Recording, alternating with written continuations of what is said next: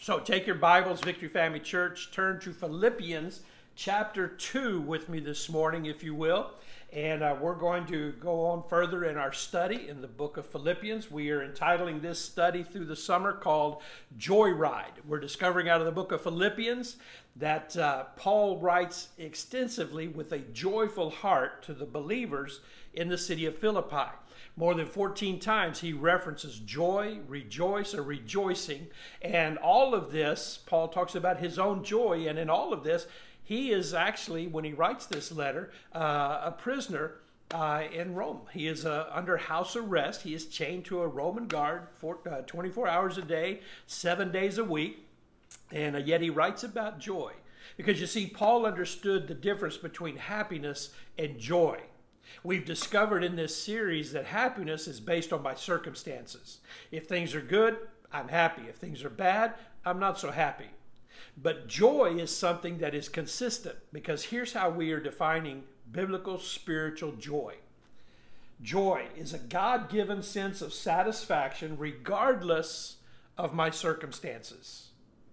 No matter what is happening around me, because God is consistent within me, I have joy. Now, in these particular times that we find ourselves living in, here I am right now quarantined at home, not able to be with you in live worship today.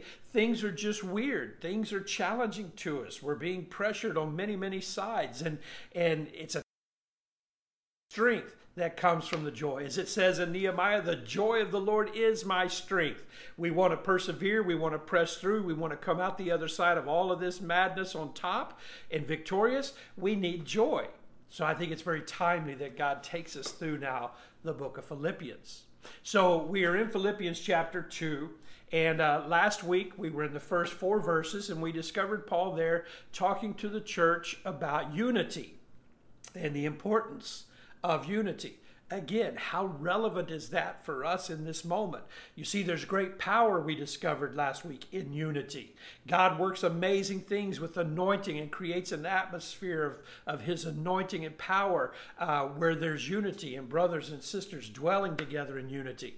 And yet, it would be imperative then that the enemy of God, Satan, would seek to destroy the unity of the church and create divisiveness in this hour and in this time. And so very relevant to us last Sunday was this idea, church, stay together, stay of like mind, look out for the needs of each other, put others before yourself, walk, Paul says, humbly with each other.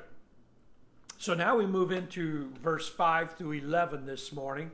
I think you're going to find and recall it's a very familiar passage to most of us, but it is probably, in my estimation, the most profound verses in the Bible.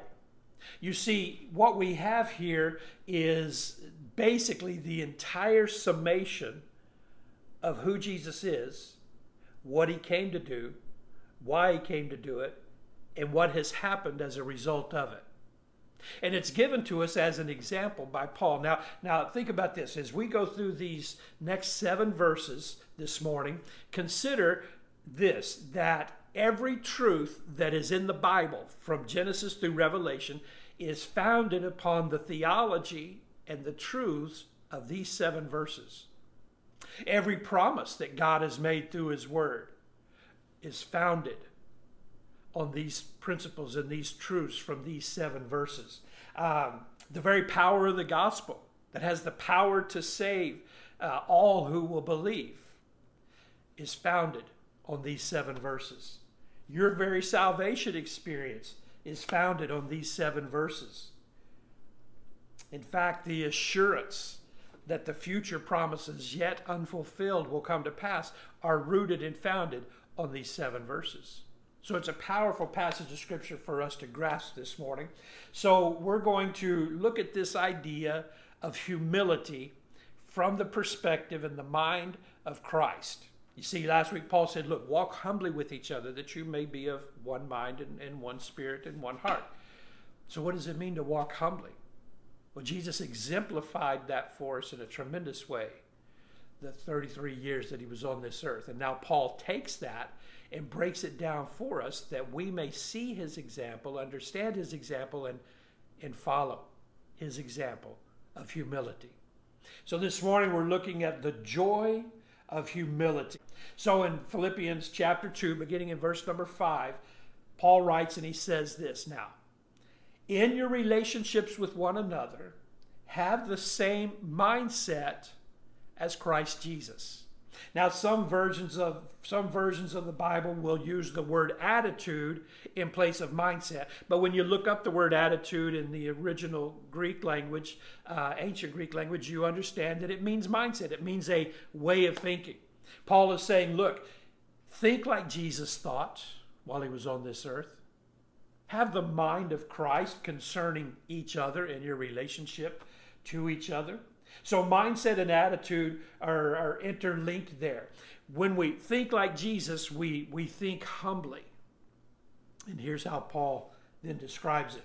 Picking up in verse number 6, he says this, but on the mind of Christ, put this mind on you that Christ had, and here it is.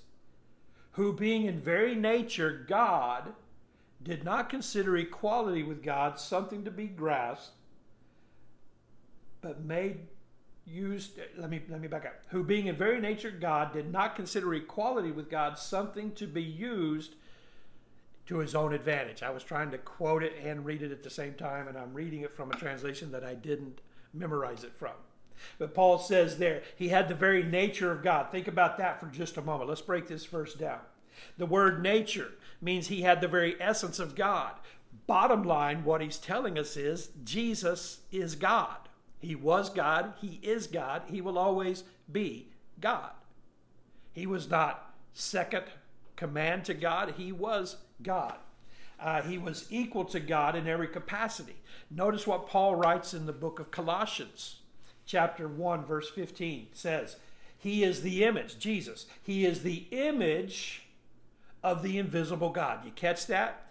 Jesus is the physical representation of the invisible, unseeable with the naked eye, God.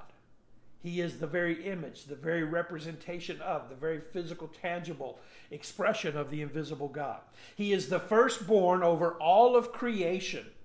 For everything was created by him. Who? Paul's talking about Jesus. Was created by him. Everything in heaven and on earth, the visible and the invisible. Whether thrones or dominions or rulers or authorities, all things have been created through him and created for him. He is before all things, and by him all things hold together. Now we know in Genesis chapter 1, the Word of God says that God created the heavens and the earth.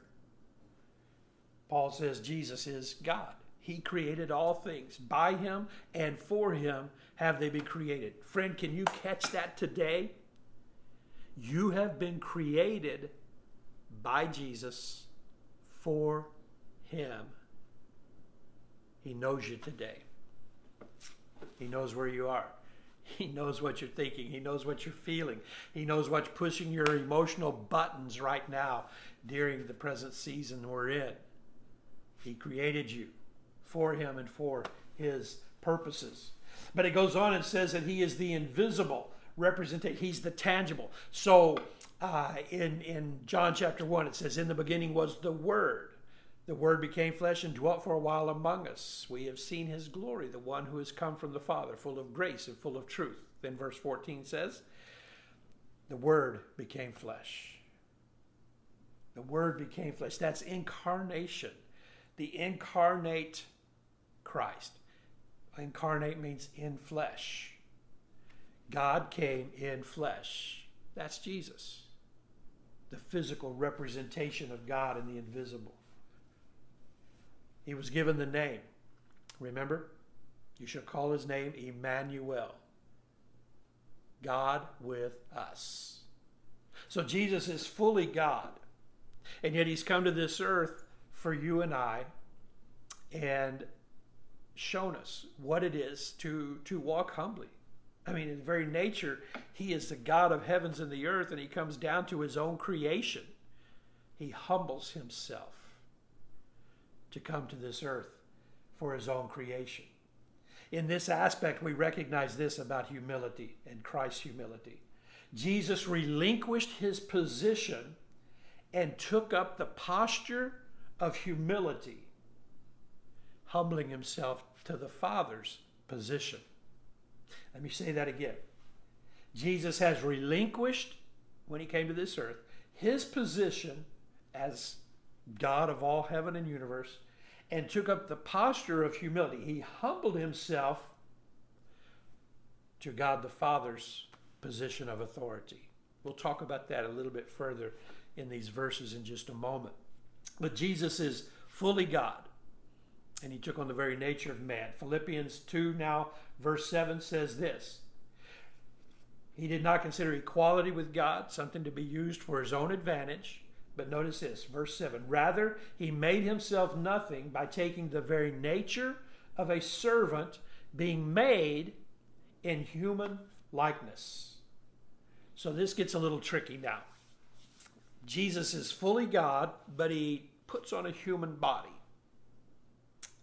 And yet he maintains his deity, yet at the same time he emptied himself of all of his deity. That's almost the best way I can explain it. And I know it makes no sense to your natural understanding. It makes no sense to mine. It is one of the mysteries of the nature of God. How Jesus could be fully God and yet fully man at the same time. How he could still maintain all of his deity. He didn't stop being God when he came to this earth. He did, however, yield his deity to obedience to the Father God. He relinquished his privileges and his power and his authority by submitting himself to the authority of the Father. Jesus would say things like this as he was teaching his disciples. He would say that I only do what I see my Father doing. That's the humility, that's the humble nature of Jesus, submitting his authority to the authority of the Father while he was here on earth. He would make another statement. He would say, I only speak that which the Father tells me to speak. Again, he's identifying that he has yielded his own power and authority to the Father. He doesn't stop possessing it, but he's not relying on it. He's relying on that of the Father while he is here on this earth, fully God, fully man. Don't let that confuse you. Don't let that cause you a setback. Allow it to be a challenge to dive in and discover more of who Jesus is. That's why God holds a few things back from us, to cause us to want to press in, to discover and to find. That's what he does with this truth. He relinquished all of his glory and all of his splendor by becoming a servant to the ones he created. Remember, he created all things by him and for him, and all things belong to him. And as God, yet he humbled himself, and he came to be a servant of you and I, his own creation. So he relinquished his privileges and power. He relinquished his glory and his splendor. In fact, in John 17, as we read his great high priestly prayer, we read part of it last week, Jesus says, Father, I pray that you restore to me the glory that I once had. He's relinquished that glory for the season to come humbly as a servant to his creation. He relinquished everything he had in the glory of heaven to serve us. Consider this. Jesus never owned anything, yet the whole earth is his, Paul told us in Colossians. Everything belongs to Jesus, and yet while here on this earth, he owned nothing. Somebody came to him one day and said, hey, Master, I'm going to follow you. And Jesus says, well, that's cool. You're welcome to come along, but consider a few things. One of those is the Son of Man has no place to lay his head. In other words, I don't have anything I can give you in tangible return. But he didn't even own a house. He didn't even own a bed. You know, when he was born, it was a borrowed stable. When he wanted to preach to the multitudes as they were pressing in on the hillside, he borrowed a boat. He didn't own a boat. When he rode into town on Palm Sunday, he borrowed somebody else's donkey. When he died and was buried, he borrowed someone else's tomb. You see, Jesus owned everything, but he relinquished his control of all of it for the sake of the Father's purpose and plan. Verse 8, Paul goes on now and he says, and being found in appearance as a man, he humbled himself, notice this, by becoming obedient to death, even death on a cross. Now let's break this one down for just a moment before we get into some application. He became, as a man, obedient to death. This is the greatest demonstration of humility that we will ever see. God dying for us, his own creation. And I like the way Paul says it. He says he became obedient to death. Notice it's not just any old death. He says it this way, even death on a cross. What Paul wants us to understand is that that was the most despicable, despised way that a person could die and exit this earth. He was punished for the very ones he created. So even death on a cross. But think about the word Paul says there, that he became obedient to death. All the way through to the plan of God, fulfillment would be Jesus dying on the cross. Yes, he did miracles while he was here to demonstrate that he had the power to forgive sin. He raised the dead. He healed the sick. He walked on water. He preached tremendous sermons. He taught with great passion and understanding greater than the rabbis of the day had. But his sole purpose in coming was to obey the plan of God, and that plan included dying on a cross for your sin and my sin. He would say in the garden, Father, if there be any way, let this cup, let this suffering that is about to come be taken from me. If there's any other way, he understood and he knew the suffering that was about to come. But then he said this, but Father, not my will. I'm not asking my will to be done. I'm still asking for your will to be done. And if your will includes something else, I'm open to that. But whatever it includes, Father, I'm here for your will. I want, Father God, what you want. He became obedient. Obedience to God is you and I in complete surrender to him, saying, as Jesus said, not my will, your will. God, whatever you have, that's what I want. Whether it means suffering, whether it means success in the world's eyes, no matter what it means, Father, I want what you want. That's humility before the Father. It's what Jesus expressed and exemplified for us. He endured the extreme punishment and pain because it was what the Father said had to be done to redeem us from our sin. He came completely obedient. Jesus has relinquished a lot of things, humbling himself for the plan of God. Here he has relinquished his prerogative as God to fulfill his heavenly Father's purpose and plan.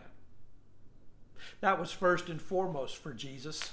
Not anything that he had, not his agenda, but the agenda of the Father. When we can get to that place, that's a place of maturity on our part and a place of true humility when we can say, Father, I want only what you want. But you see, if we stopped right there, the theology of Jesus and what he has come to do would seem somewhat sad. Until we remember that scriptures make it clear in more than one place that when we humble ourselves before God, God is faithful to lift us up. So we know that when Jesus died that suffering, painful punishment on the cross, he was buried for 3 days. He rose from the dead. He demonstrated for 40 days his presence, his glory, his power of resurrection life to over 500 people. And then in Acts 1 we read that he ascended back to the Father. And just a side note, let's remember he hasn't left us. He sent us in that moment now, his Holy Spirit, to be with us as though he were with us. He's right there in that room with you guys right now. He's right here in my living room with me and with my family right now. But he ascended back to the Father, and so Paul takes us now the next 3 verses. Let's look at this. It says, therefore, now because he became obedient to death on the cross, Paul says, therefore, God exalted him to the highest place and gave him the name that is above every name. What is that name? That name is Jesus, Savior. That at the name of Jesus, every knee should bow in heaven and on earth and under the earth, and every tongue acknowledge, confess, declare that Jesus Christ is Lord, to the glory of God the Father. There it is. He prayed in John 17 just before he was arrested and then put through all of that suffering and death. He prayed, Father, restore to me the glory of heaven that I once had. Paul tells us here that prayer was answered because God has glorified Jesus Christ. Jesus is seated at his right hand right now. He is fully God. He is fully powerful. He is fully anointed. He is fully in control. He possesses all of the glory and the splendor that he had in the heavens before he humbled himself and relinquished all of that for the sake of the Father's plan for you and I. He's been restored now, that at his name every knee should bow and every tongue confess that Jesus Christ is Lord. Now catch this, church. At the name of Jesus, Paul says, every knee should bow. Here's the deal. Every knee will bow.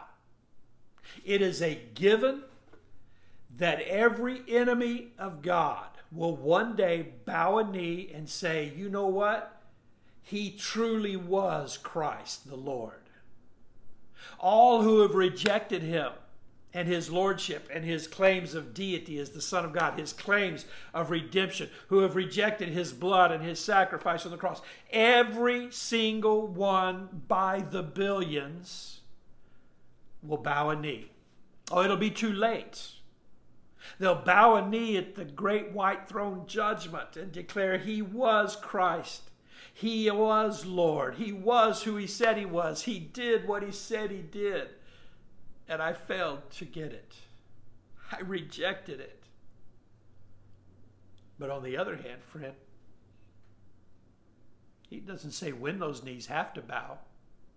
It's just every knee will.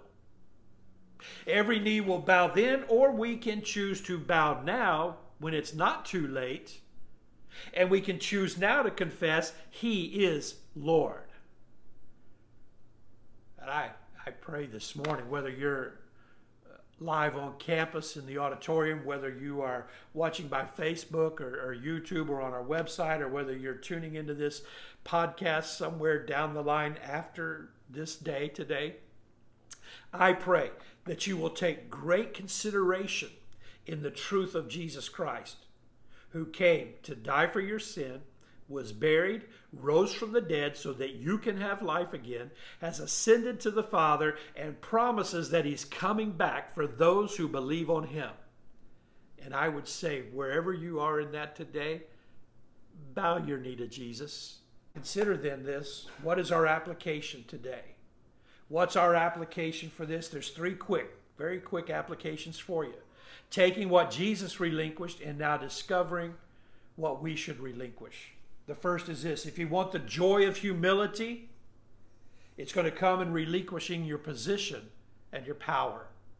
It's going to come when you give up the control of your life over to the control of Jesus. It's when you say, Jesus, take the wheel, and you literally mean, I'm going to move over here to the passenger side, and I'm going to go where you take me.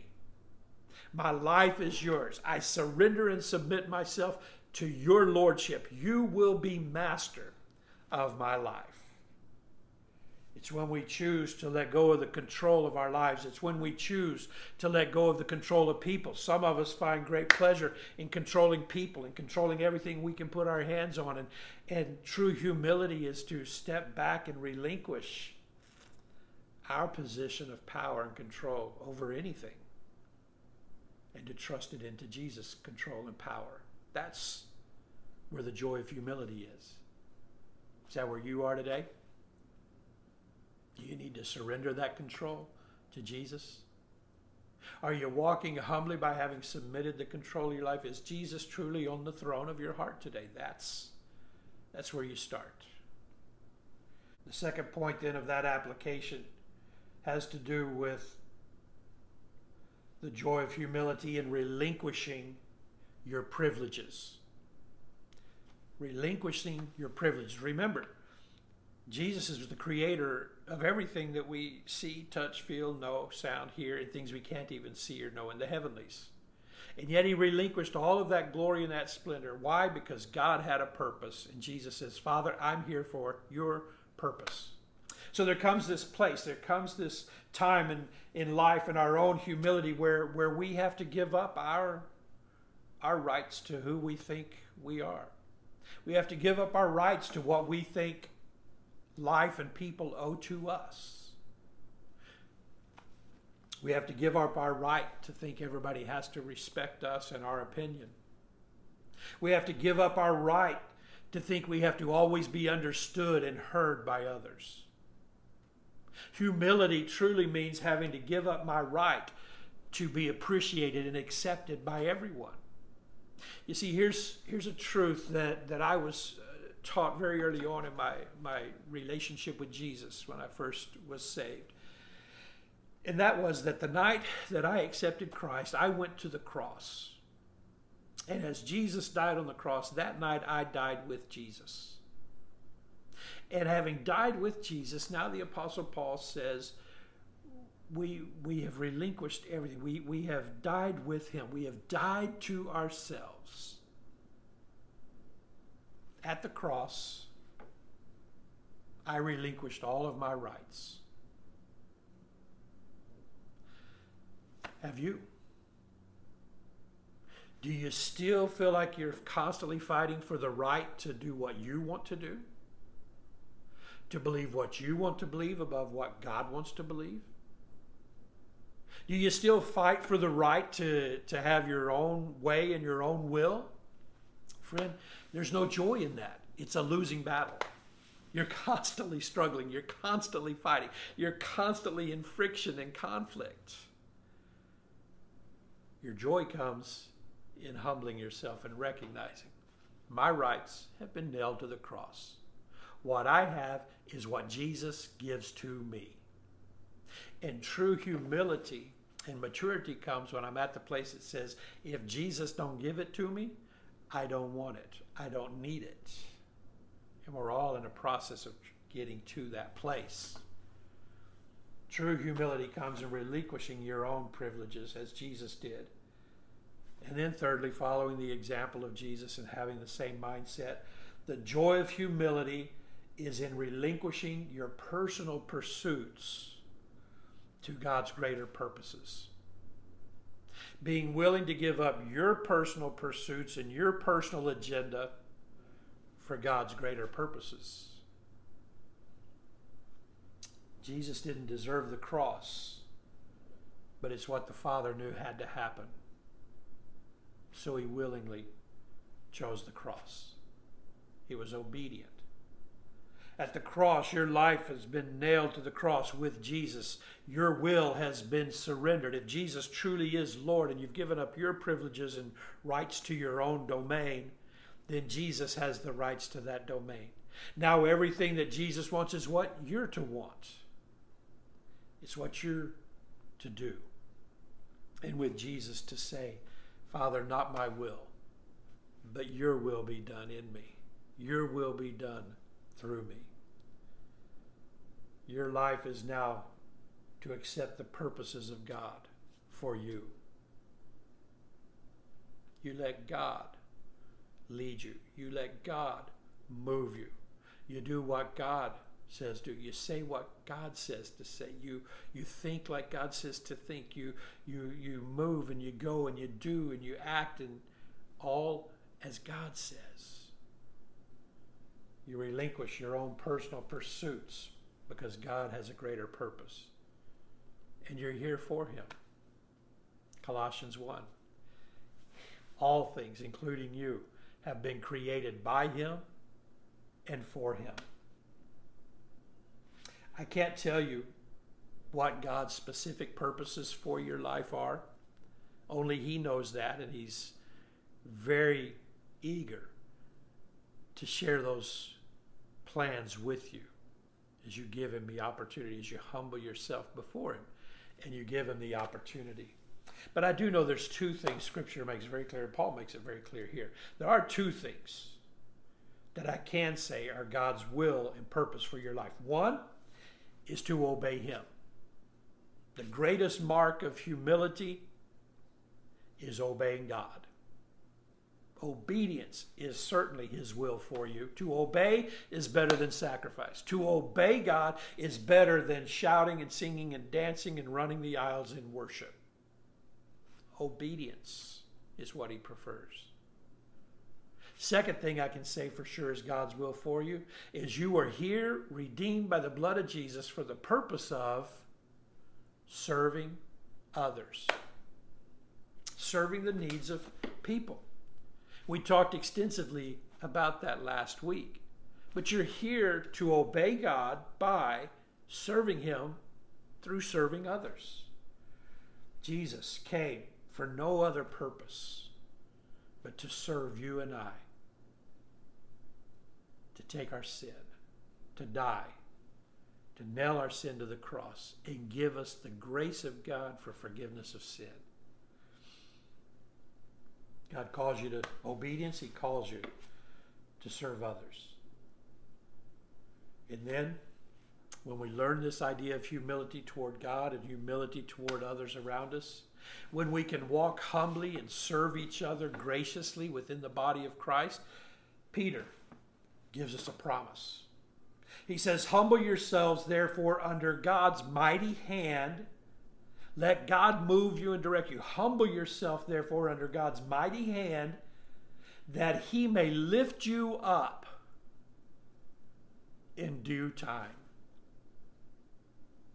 The opposite of humility is pride. And pride is me continually trying to lift myself up above God and his plans. And pride is me continually trying to lift myself up above other people. To think of myself more highly of others. Or think of myself more highly of myself than I do others. Pride is that idea that I'm better than others. And my ideas are all better than others. My ways are better than others. My opinions are next thing to holy truth. That's pride. Judging people based on a color of skin, that's pride. Judging people based on a level of education, that's pride. Putting myself above others because of my talents and abilities and their lack thereof, or my supposed thinking they have a lack of, that's pride. And Proverbs says pride always comes before destruction. Pride is me now trying to lift myself above others, but it ultimately debases me and brings me down and destroys me. God's word says, humble yourself before God. Go ahead and kneel before God. Go ahead and kneel as a servant to others, and God will lift you up. That's the joy of humility, friend. God is going to lift you. God is going to elevate you. I pray this morning that somehow, in some way, the Holy Spirit is speaking to you right now about this idea of humility. For some of you, he's speaking it about humility to him personally, that you haven't yet humbled your hearts and given Jesus throne of your life. Today's the day. Now's the moment in time to bow the knee while you can. And for some of us, he's talking about this idea of humility toward others. Being willing to relinquish our right to always be right, to always be appreciated, to relinquishing our power and authority of who we are based on what we have compared to what someone else doesn't have. Just looking to each other and saying, I'm here for you. Paul says, let that same attitude that was in Jesus be in us, who being in the very nature God, chose not to use that to his advantage. Let me pray for us this morning.